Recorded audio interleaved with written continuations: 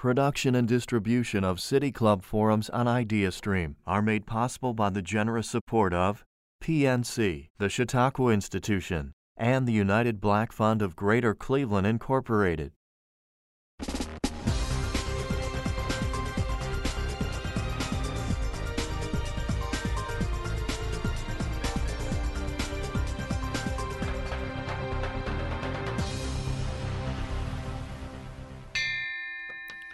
Hello and welcome to the City Club of Cleveland. I'm Dan Moulthrop, Chief Executive here and also a proud member. Today's June 5th. You're with a virtual City Club forum live from the studios of 90.3 WCPN IdeaStream. They're our public media partner. We're grateful for their support and partnership. It feels this week as if the country and the world are on fire, and perhaps also at a tipping point when it comes to confronting racism, police brutality, and white supremacy. This chapter in our nation's history began when George Floyd was killed by police in Minneapolis. And yesterday, the Reverend Al Sharpton delivered a eulogy for Floyd. This is a little of what he said. What happened to Floyd happens every day in this country, in education and health services, and in every area of American life. It's time for us to stand up in George's name and say, get your knee off our necks. So this is what we're discussing today. This moment, what it means, and what we are all called on to understand and to do. We have two local leaders with us to talk about what they are doing next and whether or not we as a city and a community are finally ready for all of us to confront racism. Now, before I introduce our speakers, I want to thank our generous members and sponsors and donors who support our virtual forums. You can see a full list at cityclub.org/thank-you. You can also join them in supporting our work by making a contribution online or becoming a member at cityclub.org. And our forum today is sponsored specifically by the Sisters of Charity Foundation of Cleveland, and it's also part of our Local Heroes series, which is sponsored by Citizens Bank and Dominion Energy. We deeply appreciate the support of all of those organizations for City Club programming. Now to our speakers. Mordecai Cargill is co-founder and partner at Third Space Action Lab and Third Space Cafe, a grassroots research, strategy, and design cooperative dedicated to prototyping creative place-based solutions to complex socioeconomic problems. He previously served as Director of Strategy, Research, and Impact at Cleveland Neighborhood Progress. Mordecai Cargill earned his BA in African American Studies at Yale with concentration on Black culture in the 20th century. Also with us at our Friday forum, Danielle Sidnor, founder and CEO of We Win Strategies Group and president of the Cleveland branch of the NAACP. Throughout her career, she's worked in finance and as the executive director of the Economic and Community Development Institute. She was elected president of the Cleveland NAACP in February 2019, and she's focused on turning conversations about inclusion and equity in the city to action.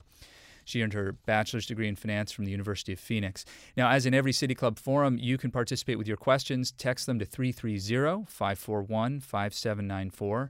That number again is 330-541-5794 to text your questions. If you're on Twitter, tweet your question at the City Club and we'll work them in. Mordecai Cargill and Danielle Sidnor, thank you so much for being a part of our Friday forum today. Thank you. Thank you for having us. We're grateful to both of you. And this week has been one of the heaviest in American history and in recent memory. And I want to start by asking you both, Danielle first, how are you? How are you doing as a leader in this community right now? Dan, so first I want to just say thank you for the opportunity and for you continuing to use this platform to ensure that the voices of local leaders are elevated and heard and that the community has a chance to connect with us. In terms of how I'm doing, unfortunately, while it's heavy for many people, we've had very similar heaviness in the Black community with the death of Trayvon Martin, Tamir Rice, Philando Castile, and this is very reminiscent to me of the feelings that I had then. The biggest difference this time is that I feel like more of my white friends and colleagues have a heightened sensitivity and awareness to what's going on. Sunday was a rough day for me. I think I pressed through over the weekend, and when you're in the thick of it, that adrenaline that keeps you going. But Sunday, the reality that I'm raising two Black sons myself hit home very, very hard when I heard the words that George Floyd called out for his mother who is deceased. And just imagining a time when my sons could be adults and be reaching out for me to protect and to save them, and me not be able to be there to do that, that really struck a chord with me, and it's lit a fire even hotter than I already was to make sure that we work on solutions and permanent solutions for the injustices that we continue to face in society.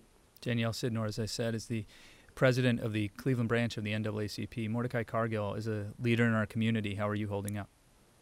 I'm doing okay. You know, I feel quite honored to be able to address the City Club audience in basketball shorts. But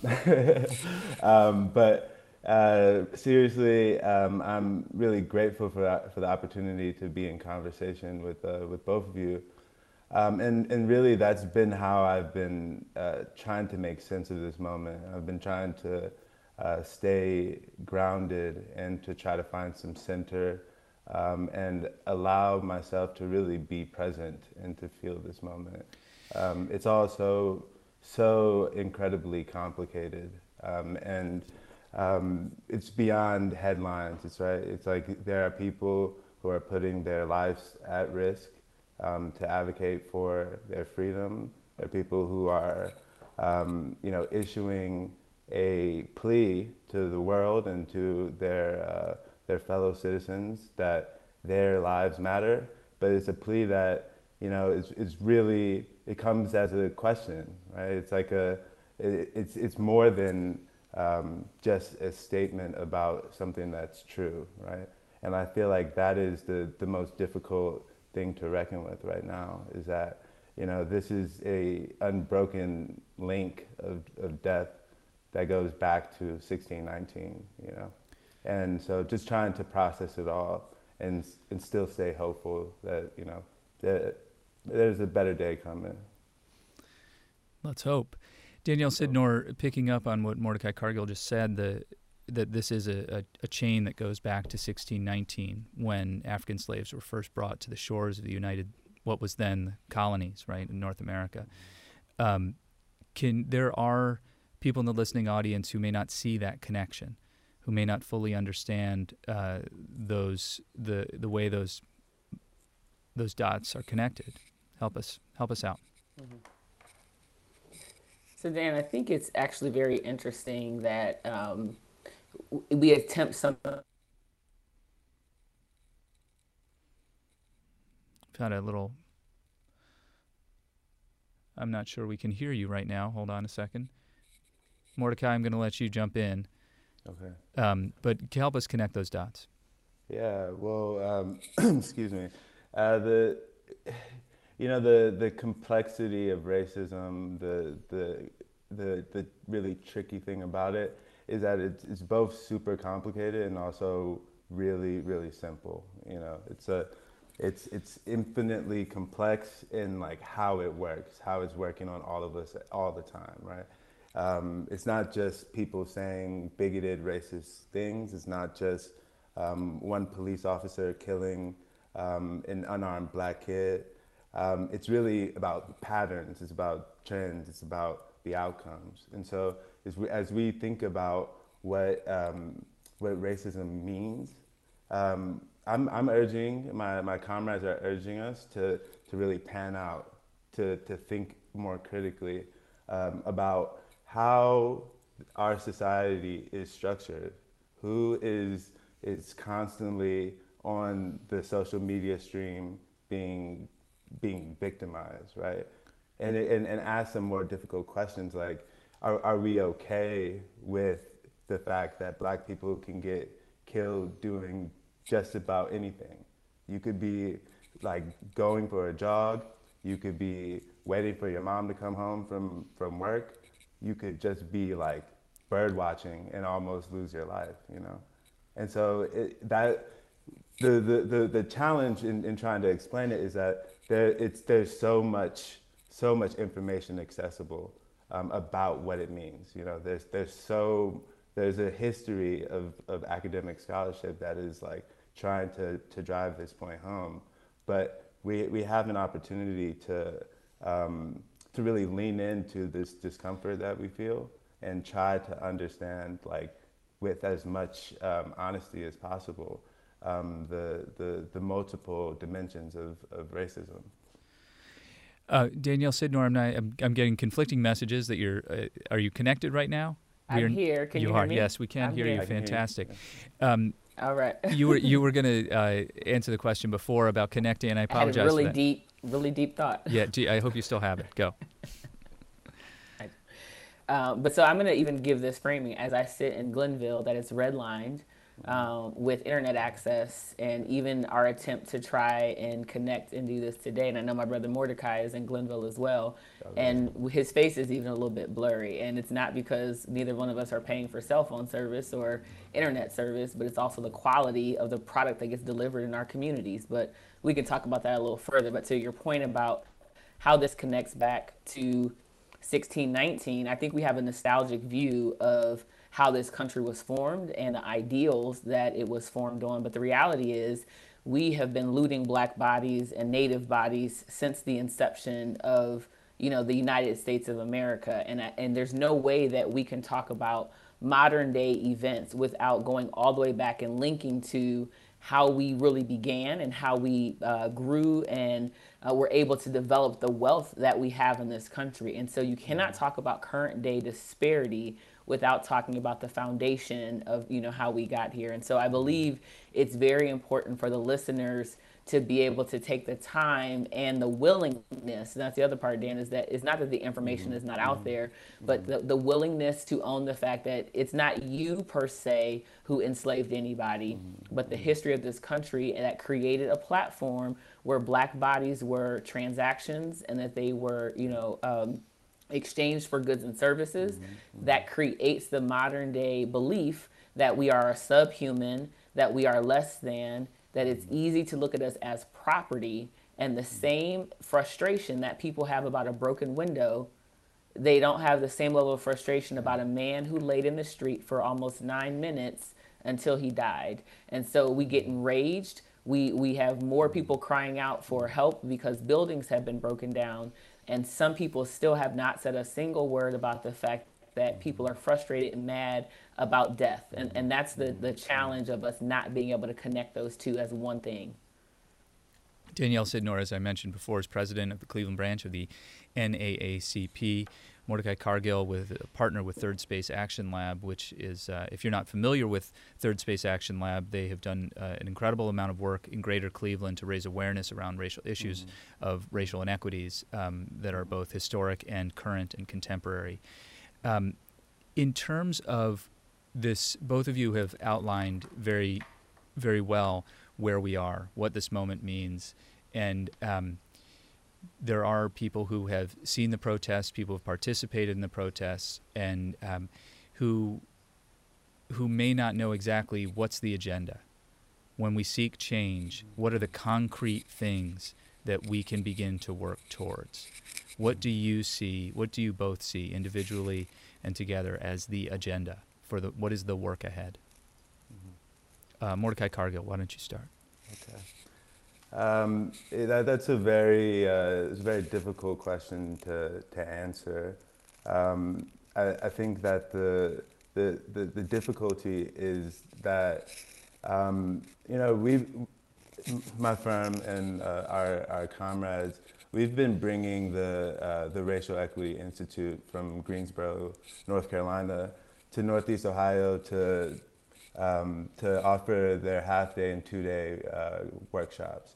And at this point, more than 5,200 people locally, almost 900 organizations throughout our region, people who have come from places as far as Spain, people who have come from, just down the road in Youngstown, to get a foundational understanding of what's at stake if we don't really honestly confront the history and the persistence of structural racism.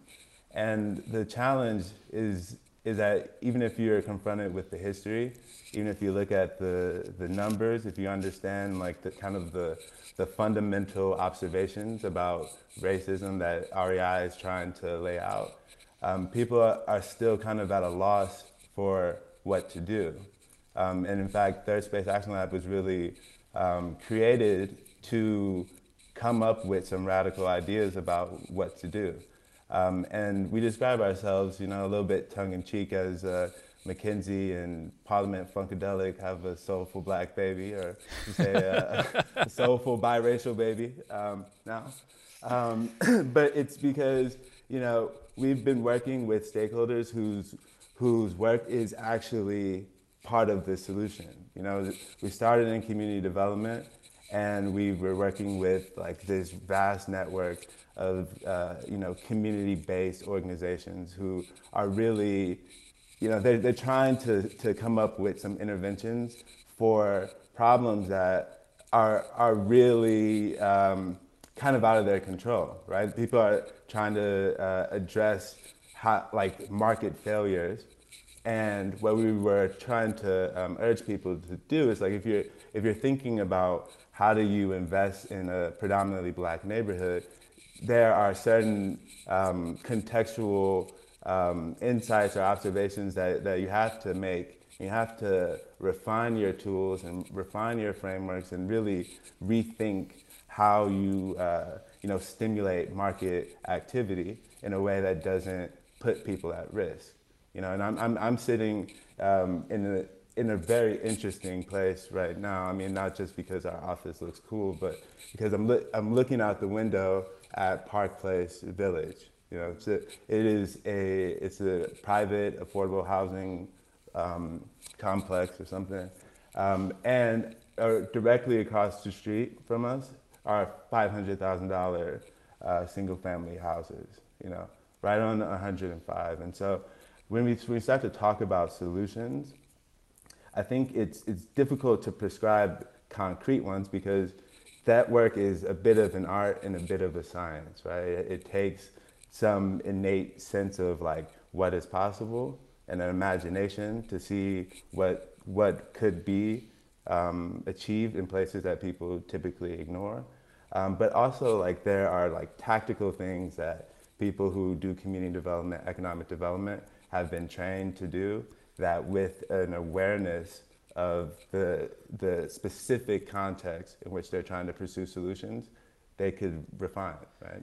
So that's a short answer, or maybe it's a long answer, but it's a great answer, Mordecai. You. I want to take a moment to recognize and just circle back to and underline something that you said, that 5,200 people have gone through Racial Equity Institute training, whether the 3-hour half-day groundwater training or the full 2-day training. And for people who are interested in beginning to understand what the community is talking about when the community uses words like racial equity and white supremacy and explaining the historical context, the Third Space Action Lab offers these trainings, and they are open to everybody, and there are scholarships available. And you can find out more information when you look up Third Space Action Lab on the web, or you know, we've got a link on our website at cityclub.org. I feel like this is really important, and that is an extraordinary achievement, 5,200 people having gone through that training. And it is the beginning of a journey for a lot of people.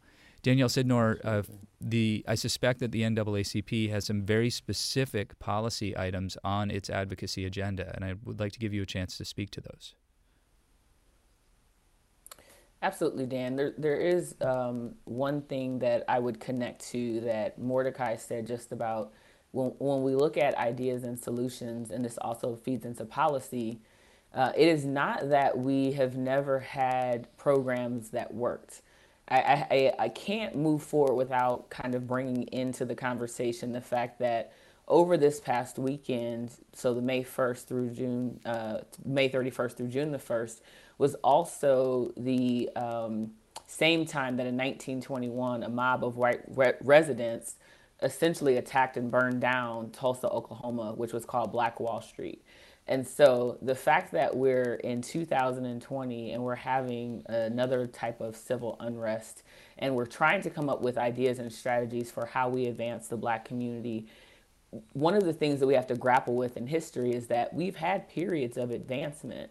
And as we advance and we have our own, oftentimes the power structures that be are not excited when they see that we've been able to advance. And so one of the things that we have to grapple with as we move forward and look at policy, legislation, and even new ideas on how we advance the community, we have to ask our white leaders how they reckon with potential loss of individual power.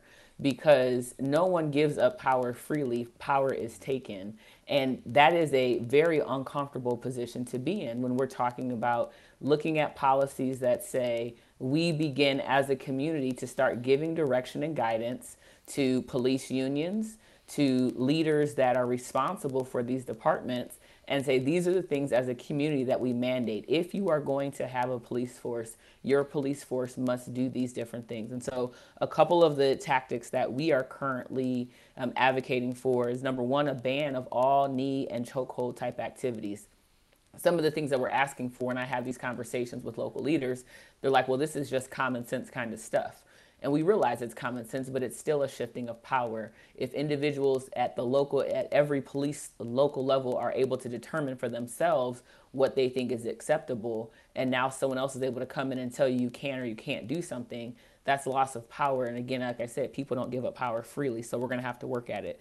The second thing is to be able to look at minimum 6 levels of de-escalation on the use of force scale. There are some situations that we see that go from nothing to escalated within seconds, like in the case of Tamir Rice. You had a scenario where immediately upon arriving on the scene, before most of us could have even logically thought through how to react, Tamir was taken from us. And so we need to be able to have those things put in place. Third would be that all police departments, when you open records requests, we should be able to see disciplinary history. Someone should not be able to do the things that we have witnessed and then just move on to another police force. But that has to be something that we look at getting our legislators to do on a federal level and then also, statewide. I think we also want to have all police departments should have citizen review boards that have subpoena authority, where it's not just making recommendations and hoping and praying that somebody decides to act on them. And we need better screening and interviewing processes. There are tools that we can put in place to help to root out people that are likely to cause harm. Again, the dollars that come out of these settlements come from taxpayers. So we have a vested interest in helping our police forces become better so that way citizens can be safe and the police officers can do what they're required to do, which is protect and serve, not hunt down and kill people. Danielle Sidnor, as I said, is the president of the Cleveland branch of the NAACP. Mordecai Cargill is with us as well from Third Space Action Lab. If you have a question for them, please text it to 330-541-5794. That's 330-541-5794 to text your question, or if you are on Twitter, you can tweet it at the City Club, and we'll work it in the second half of the program. Mordecai Cargill, speaking about police reform, people who are paying close attention to the protests will have heard calls for going even further, for defunding the police or abolishing the police. When people are talking about those kinds of radical policies, what happens on the other side in terms of public safety? What's the agenda there? Yeah. So I would say that it starts with like how we're thinking about the problem, right? Like it's interesting as we talk and as we are sitting here reflecting on why people have taken to the streets. It's kind of a convergence of these two like crises, right? It was the COVID-19 global health pandemic, and then it's this moral crisis, right?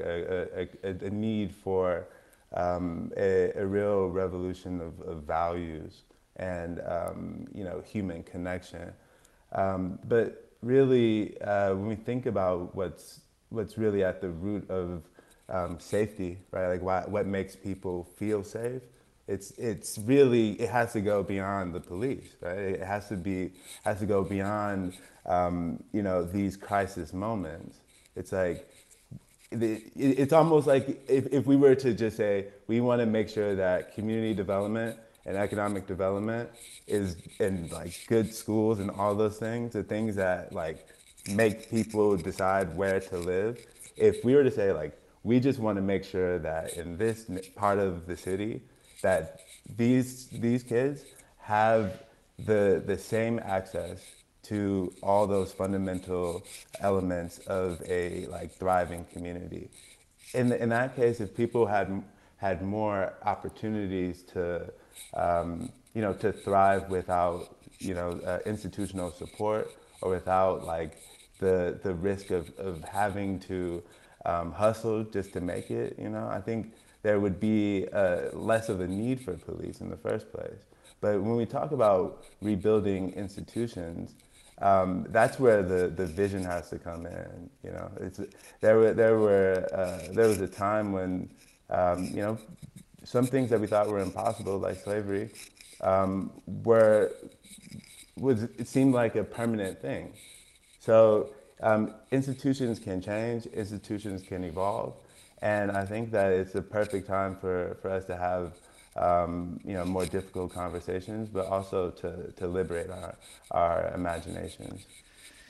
Danielle Sidnor, one of the pieces of the conversation, the broader conversation happening in our community and across the country right now, is about the difference between being non-racist and being anti-racist.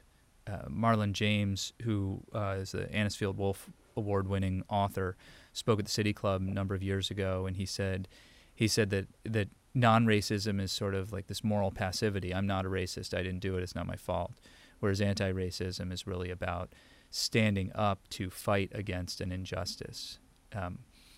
And I wonder if I'd like to ask you to speak to it a little bit as well.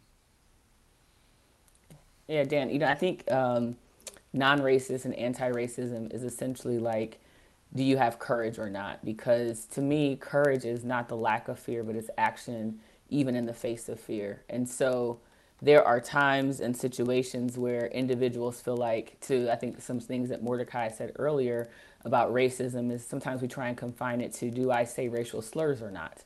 And if I don't ever say a racial slur, that means I'm not a racist. However, if you help to stand up institutions and systems that are inherently racist, you're participating in what racism is. And so many people know I recently left an organization that I was working at, and one of the impetuses for that is how I was treated within that organization, and even being told by the CEO that I was aggressive and condescending. And that's the label that Black women always get, is you're an aggressive Black woman. But in traditional society, a person with my personality type would be praised and called a leader. It happened to Michelle Obama. She was very eloquently spoke, had a serious face, had a strong demeanor, and they had to tell her on the campaign, you're hurting the president because people think you're aggressive. And so when we have these conversations about racism and anti-racism, it is, do you have leaders, especially with organizations who espouse that they're out to help the Black community? We have lots of people who lead community development organizations, foundations, nonprofits that profit off of Black poverty and that profit off of low to moderate income individuals and praise themselves for going out and helping LMI communities. But within their organizations and institutions, they do not praise and support Black people. And so what we have to be able to do is call those people out. We have to hold them accountable. We have to provide them with resources, but they have to be willing to have the courage to do the hard work, look introspectively and say, maybe I do not say racial slurs, but how many people have I promoted? How many people have I supported? How many people have I praised publicly? How many times have I witnessed somebody being less than pleasant and checked them and said, you know what?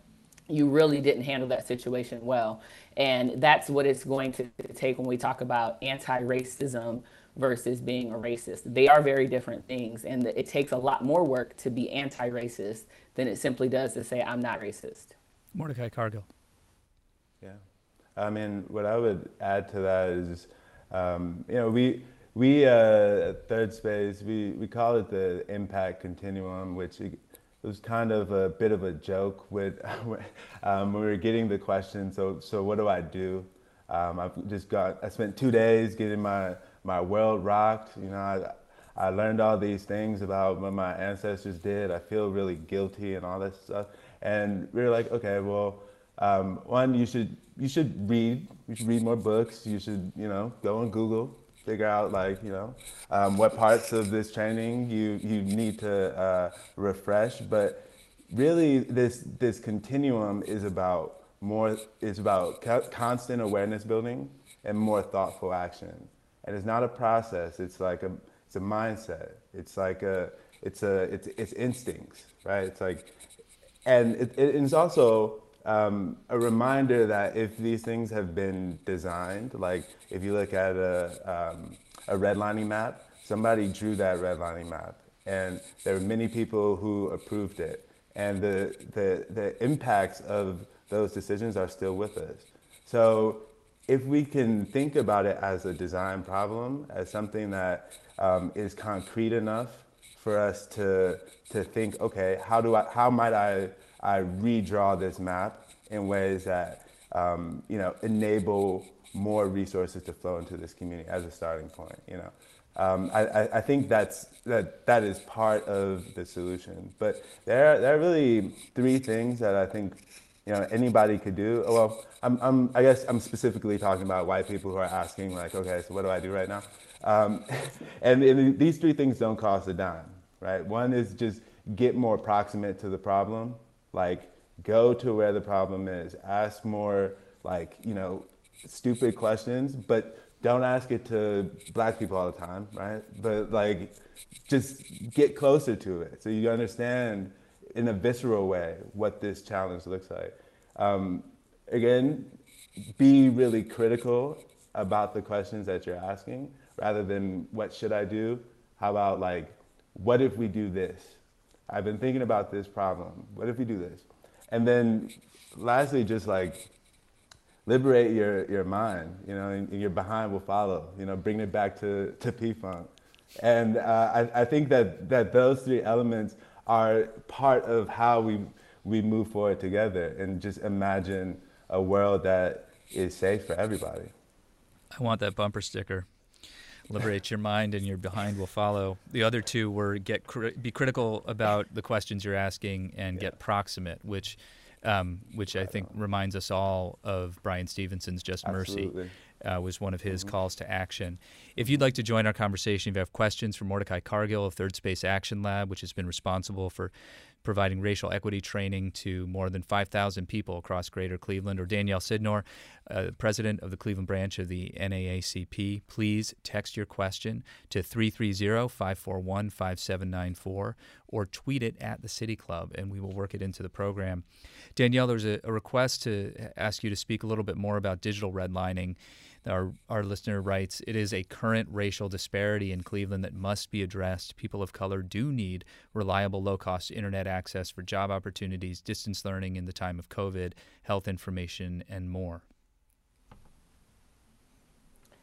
Yeah, Dan, so I think that when we have these conversations about internet access and digital access and things, I think it's twofold.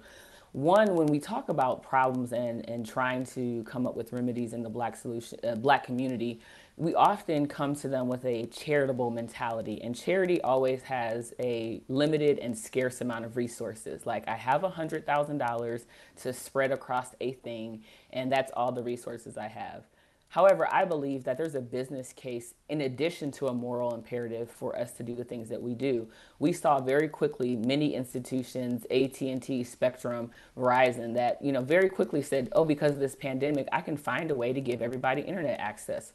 Well, imagine if 10 years ago, every kid in the city of Cleveland had a device and internet access. As we talk about trying to move this region forward, we would be in a much stronger position if every child 10 years ago had internet access and a device. And the business case for that is Verizon. If all of these kids don't advance and turn into citizens that have disposable income, guess what? They're never going to be your customer. They'll be customers of Cricket Wireless or whoever they can afford. And so to me, being a person with a finance background, when I'm trying to gain market share, you spare no expense. You look at the size of the market, you say, what's my addressable market? Uber and all of these other companies go for years without being profitable because they believe once I hook you as a customer, long-term, downstream, I work towards profitability. And so I believe we have to stop thinking about these problems as charity and understand how there is a moral and business imperative to do this. It does stem from racism, the fact that we have redlined. And if we look at, AT&T specifically, a few years ago, there was a map that showed that individuals who were on government benefits should be able to access this high-speed internet service that they had. Well, nobody had the high enough quality speed to be able to get the free service, and it was people in Cleveland. But Bracknell, which is right next door, had the speed. So did you go around Cleveland to get to Bracknell to give them internet? I mean, to Mordecai's point, these maps and things were drawn a specific way, and so I just feel like in life you cannot change a thing unless you call it out and unless you identify it. And so all of the organizations that I just mentioned, let's have a meeting and talk about what you can do to make these permanent things, not just reactions to a pandemic. These kids need internet, and it shouldn't go away once we go back into our normal school buildings. When we spoke with Eric Gordon of the Cleveland Metro Schools about this, he pointed out that Cleveland is fourth worst in the nation among similarly sized cities when it comes to the digital divide. And that was a really important piece of context, I think. People may assume that it's just a problem all across America, but in fact, many other cities have figured out solutions and have implemented those solutions. Mordecai Cargill, could you speak to the role of voting? This question came up, that how do we convey to protesters and those outraged, I can't imagine that there's anybody not outraged, but that those outraged that they need to vote to make real policy changes. I think people are so emotional, I'm not sure they believe change can happen. Do we think real racial change can happen with today's administration? I'm not sure if that's a question about the federal, state, or local administration. But more importantly, this question about does voting actually matter right now? Stacey Abrams wrote a very powerful opinion piece in the New York Times yesterday, I believe, saying, please vote. I know you feel it's inadequate, but hear me out. And she made the case. But could you speak to that a little bit? Yeah, I think that voting is one part of a solution, but it sometimes it feels like a tough ask, and I have comrades at Cleveland Votes in particular who are really they're doing the Lord's work, trying to get people to care about what's happening, like to see voting as a viable way of protecting your rights, and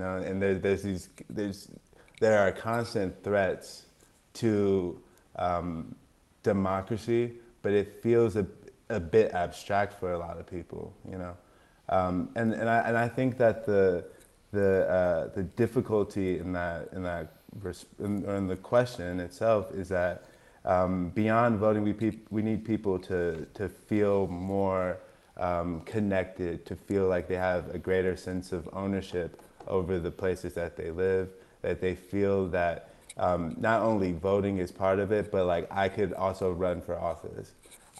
This is my hood, and I want to be the council person here, So I think if voting is a hook, then great.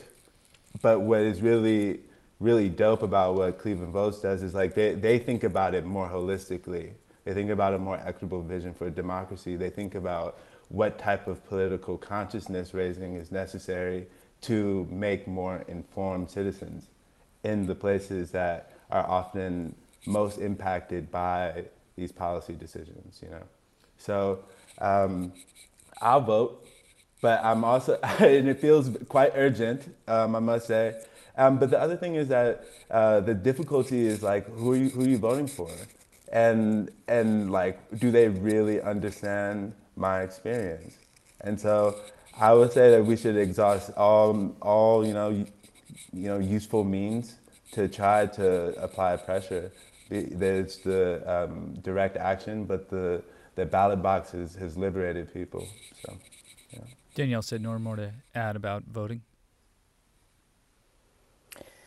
Yeah, I really, really, really want people to be able to try and connect the dots between what we see happening across the country in the streets and how we have permanent action around these activities. Because any protest and any movement, generally legislation came behind it that we still see, in effect today. And so I don't believe that we would have the progress that we have had if we didn't have protests. And I would even go as far as to say the riots. While I don't advocate for us to burn down buildings, if I stand in the street by myself and I not doing anything with just a single sign, I'm unlikely to get a lot of media attention. If the house next to me is on fire, there's a lot of attention. And so it's unfortunate that that sometimes is the reaction to, what gets broadcast and what gets attention. And then also there's a certain level of urgency when you get to the point where you realize people are this frustrated that they're not going home. They're taking over buildings, they're sitting in the street, they're sitting outside. And so I think history tells us that it has been the combination of protest and the combination of voting and legislation. So we need people, to Mordecai's point, to be able and be willing to run for office, because right now I think across this country you have a lot of people who are looking at candidate selections and saying, I'm not necessarily energized, by anybody. And I think for a lot of younger voters as well, especially those that, supported President Obama, you had someone who had a message of hope, who had a message of inspiration, who just by being who he was as a black man was something that was history making in itself. And then to have the follow-on politicians that have come behind him, I think there are a number of people who are just, disenchanted with what the state of politics are. However, we still do have to vote, and being able to help young protesters especially say, if you want the things that you're demanding to become permanent policies, you must be registered to vote, you must go out and vote, and you must complete your census to make sure that your state gets the amount of representation required based on its population. I want to ask you both a question that came from the community a couple of days ago, actually, when we first announced this program. An African-American leader in our community texted me and said, why are you asking two black leaders if they're ready to confront racism? Why aren't you asking white leaders? And it was a great question, led to a great phone call. And I wanted to ask you, did we get it wrong? People watching the live stream may not actually, or on the radio may not actually be able to see Mordecai laughing right now, but yeah, our faces. Yeah. Okay. Yeah. So are we? The we is the interesting part of that, right? Who is the we that we're talking about? Right. Because obviously, the two of you are confronting racism every day of your lives. Yeah. And I've only been black for 29 years, right? Yeah. I got you beat, Mordecai. But no, so I think that the title is somewhat provocative, Dan, and it helps to get people to click and want to watch. And so a part of when I read it, that's a bit of what I assumed, is that we need to get people to understand that we're about to have some dialogue that may be uncomfortable. It's not shrouded in the pleasantries of discussing race in America, right? You made it a little bit more provocative. However, I do think that similar to some things that I've said after the protest is you've seen prominent individuals. I'm just going to talk about Atlanta, Killer Mike, the rapper T.I., the Keisha Lance Bottoms, the mayor, black people that have come out and said, listen, I need you all to go home. We can't tear down our own house. But I'm not seeing locally the calls from white leaders saying, I know that there were kids from Hudson and Solon and Brook Park and Pepper Pike and places that are not adjacent to the city that came and used bats and busted out windows, and people that came from neighboring counties. And I need the white leaders to step up and say, don't do that. You cannot come to a protest and say Black Lives Matters and say you're standing in solidarity with us and then bust out a window. And then, I had a conversation with a local reporter because there was a report that 99 people were arrested and the majority were in the city, were people that were from the city of Cleveland. But many of the arrests happened at 79th and Euclid at a villa that was looted. Well, there was a whole protest downtown. There were all kinds of buildings that were burned and vandalized, and most of the arrests happened at 79th and Euclid. So we only people who get arrested are the people that the police actually arrest. It doesn't mean that was the only people who were perpetuating the violence.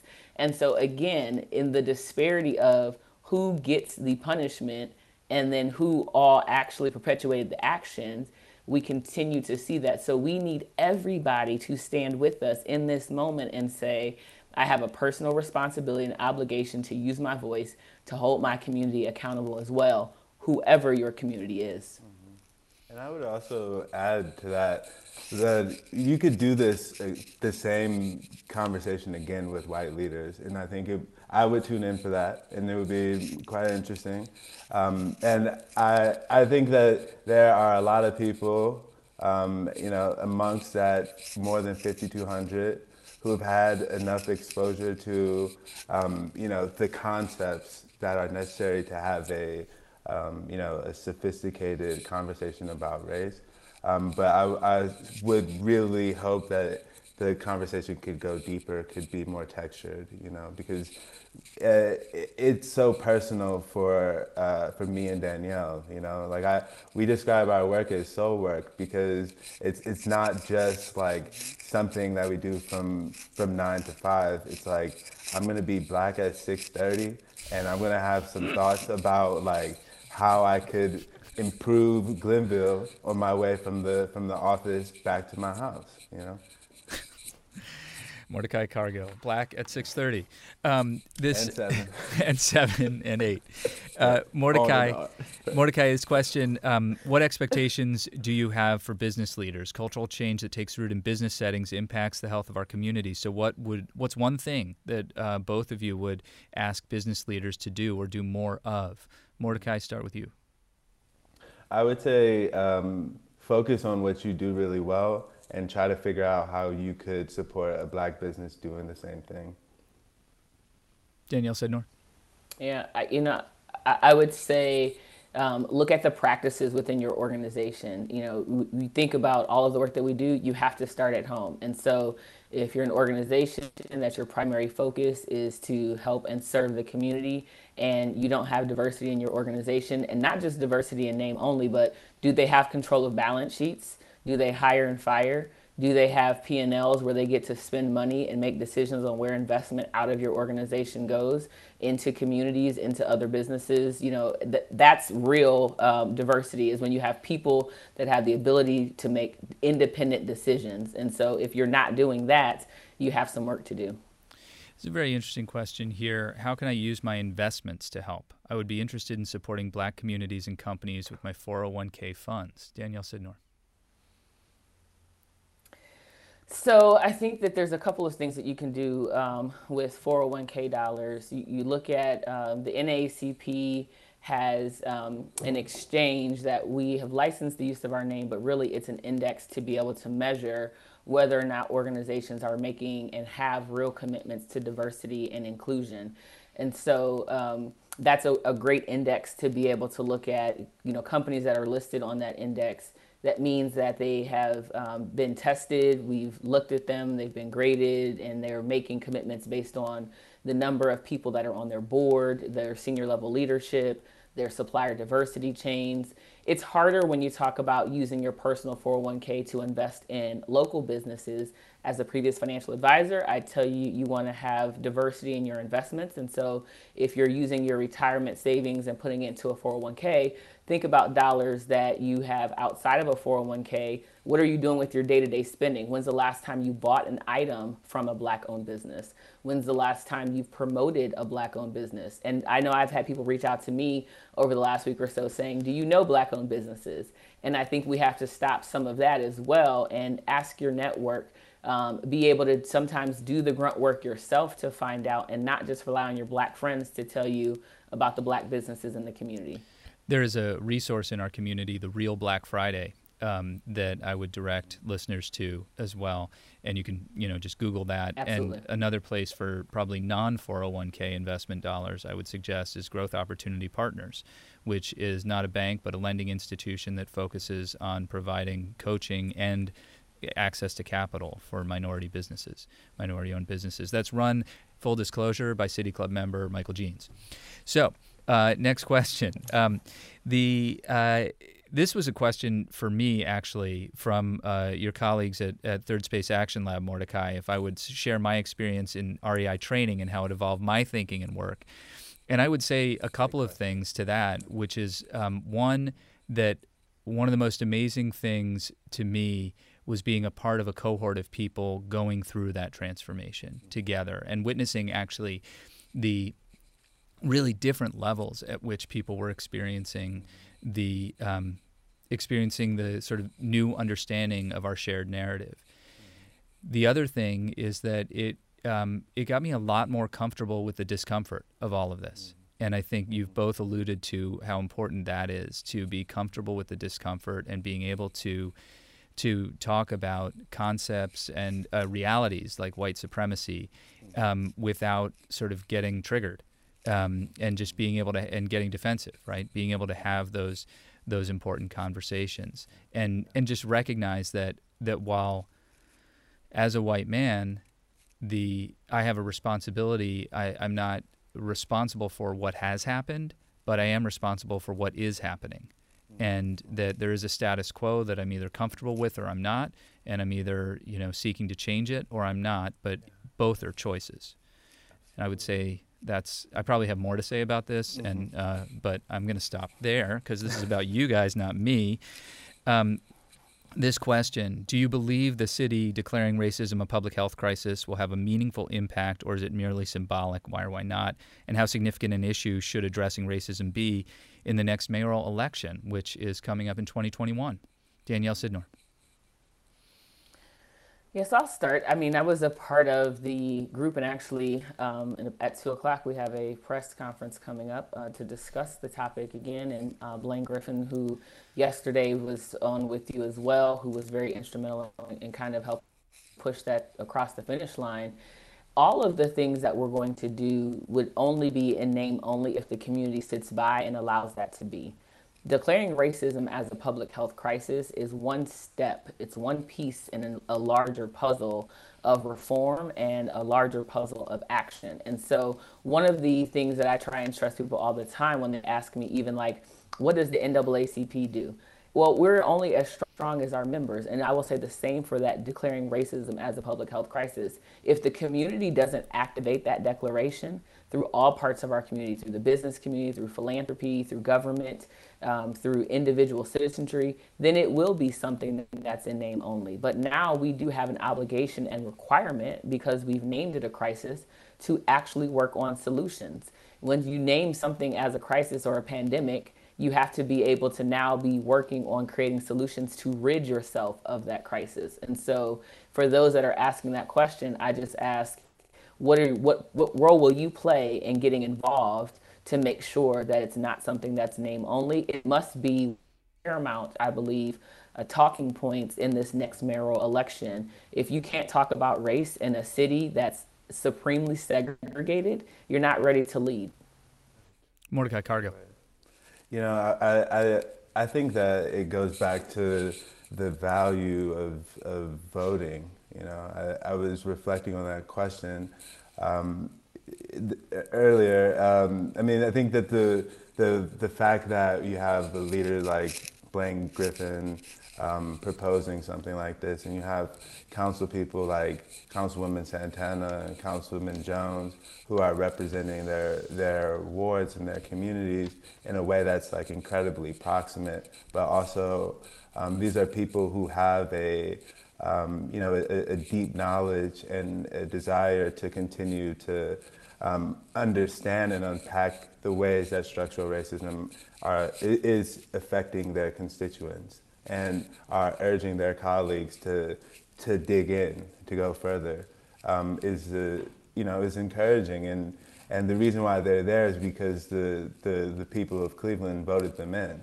And so I think that with them as examples, and seeing that sensitivity is being converted into policy, I think that the bar has been raised for the elected officials in our community. And so I would absolutely anticipate that a real conversation about race will have to be a part of the mayoral election. But I'm again hopeful that it can be more nuanced, it can be more critical, and ultimately that we get to a point where it's like, all right, how can we as a community deeply engage with structural racism as an opportunity to create a more connected, a more vibrant, a more inclusive community. Closing this out, Danielle, we don't have a whole lot of time left, but I wanted to ask you finally, at this point, this moment, looking back at the last 2 weeks and looking ahead to the work ahead, are you feeling optimistic? Dan, I have to feel optimistic. Otherwise, I wouldn't be able to continue doing the work that I do. I will end on the fact that I have two sons that are 15 and 17. I live in Shaker Heights, and I look at their day-to-day experience. We're being in classrooms, and sometimes they're the only black male because they take AP classes. And I live in a city that prides itself in being liberal and being progressive and being diverse. And they still have an experience where in school, they really have a segregated experience. So my optimism is in the fact that they're conscious and they're aware and they see what's happening and they don't want me to stop fighting. And so that's what keeps me optimistic, is that there's enough energy among all of us that somebody fought for us to have the freedoms and the access that we do. And so I have an obligation for the generation that's coming behind me to not be worn down, to not lose focus, but to keep pushing forward. Danielle Sidnor and Mordecai Cargill, I thank you so much. This has been an extraordinarily useful conversation, and we're deeply appreciative to both of you. Right on. Thank you. Thank you both. Mordecai Cargill is co-founder and partner at Third Space Action Lab. Danielle Sidnor is the president of the Cleveland branch of the NAACP. We thank our partners at IdeaStream for helping us present our forum today, which was sponsored by Sisters of Charity Foundation. It's also part of our Local Heroes series, sponsored by Citizens Bank and Dominion Energy. City Club virtual forums have been sponsored by the Cleveland Foundation, the George Gund Foundation, KeyBank Nordson, the Northeast Ohio Regional Sewer District, and PNC, along with many other generous members, sponsors, and donors you can find on our website at cityclub.org/thank you. Your City Club is committed to our mission of creating conversations of consequence that help democracy thrive. If you have other ideas about topics or speakers we should feature, please get in touch. We're going to close it out with a reminder to get proximate and get comfortable with your discomfort. I'm Dan Moulthrop. Stay strong and stay close in your hearts if you can't be close in person. Our forum is adjourned. For information on upcoming speakers or for podcasts of the City Club, go to cityclub.org.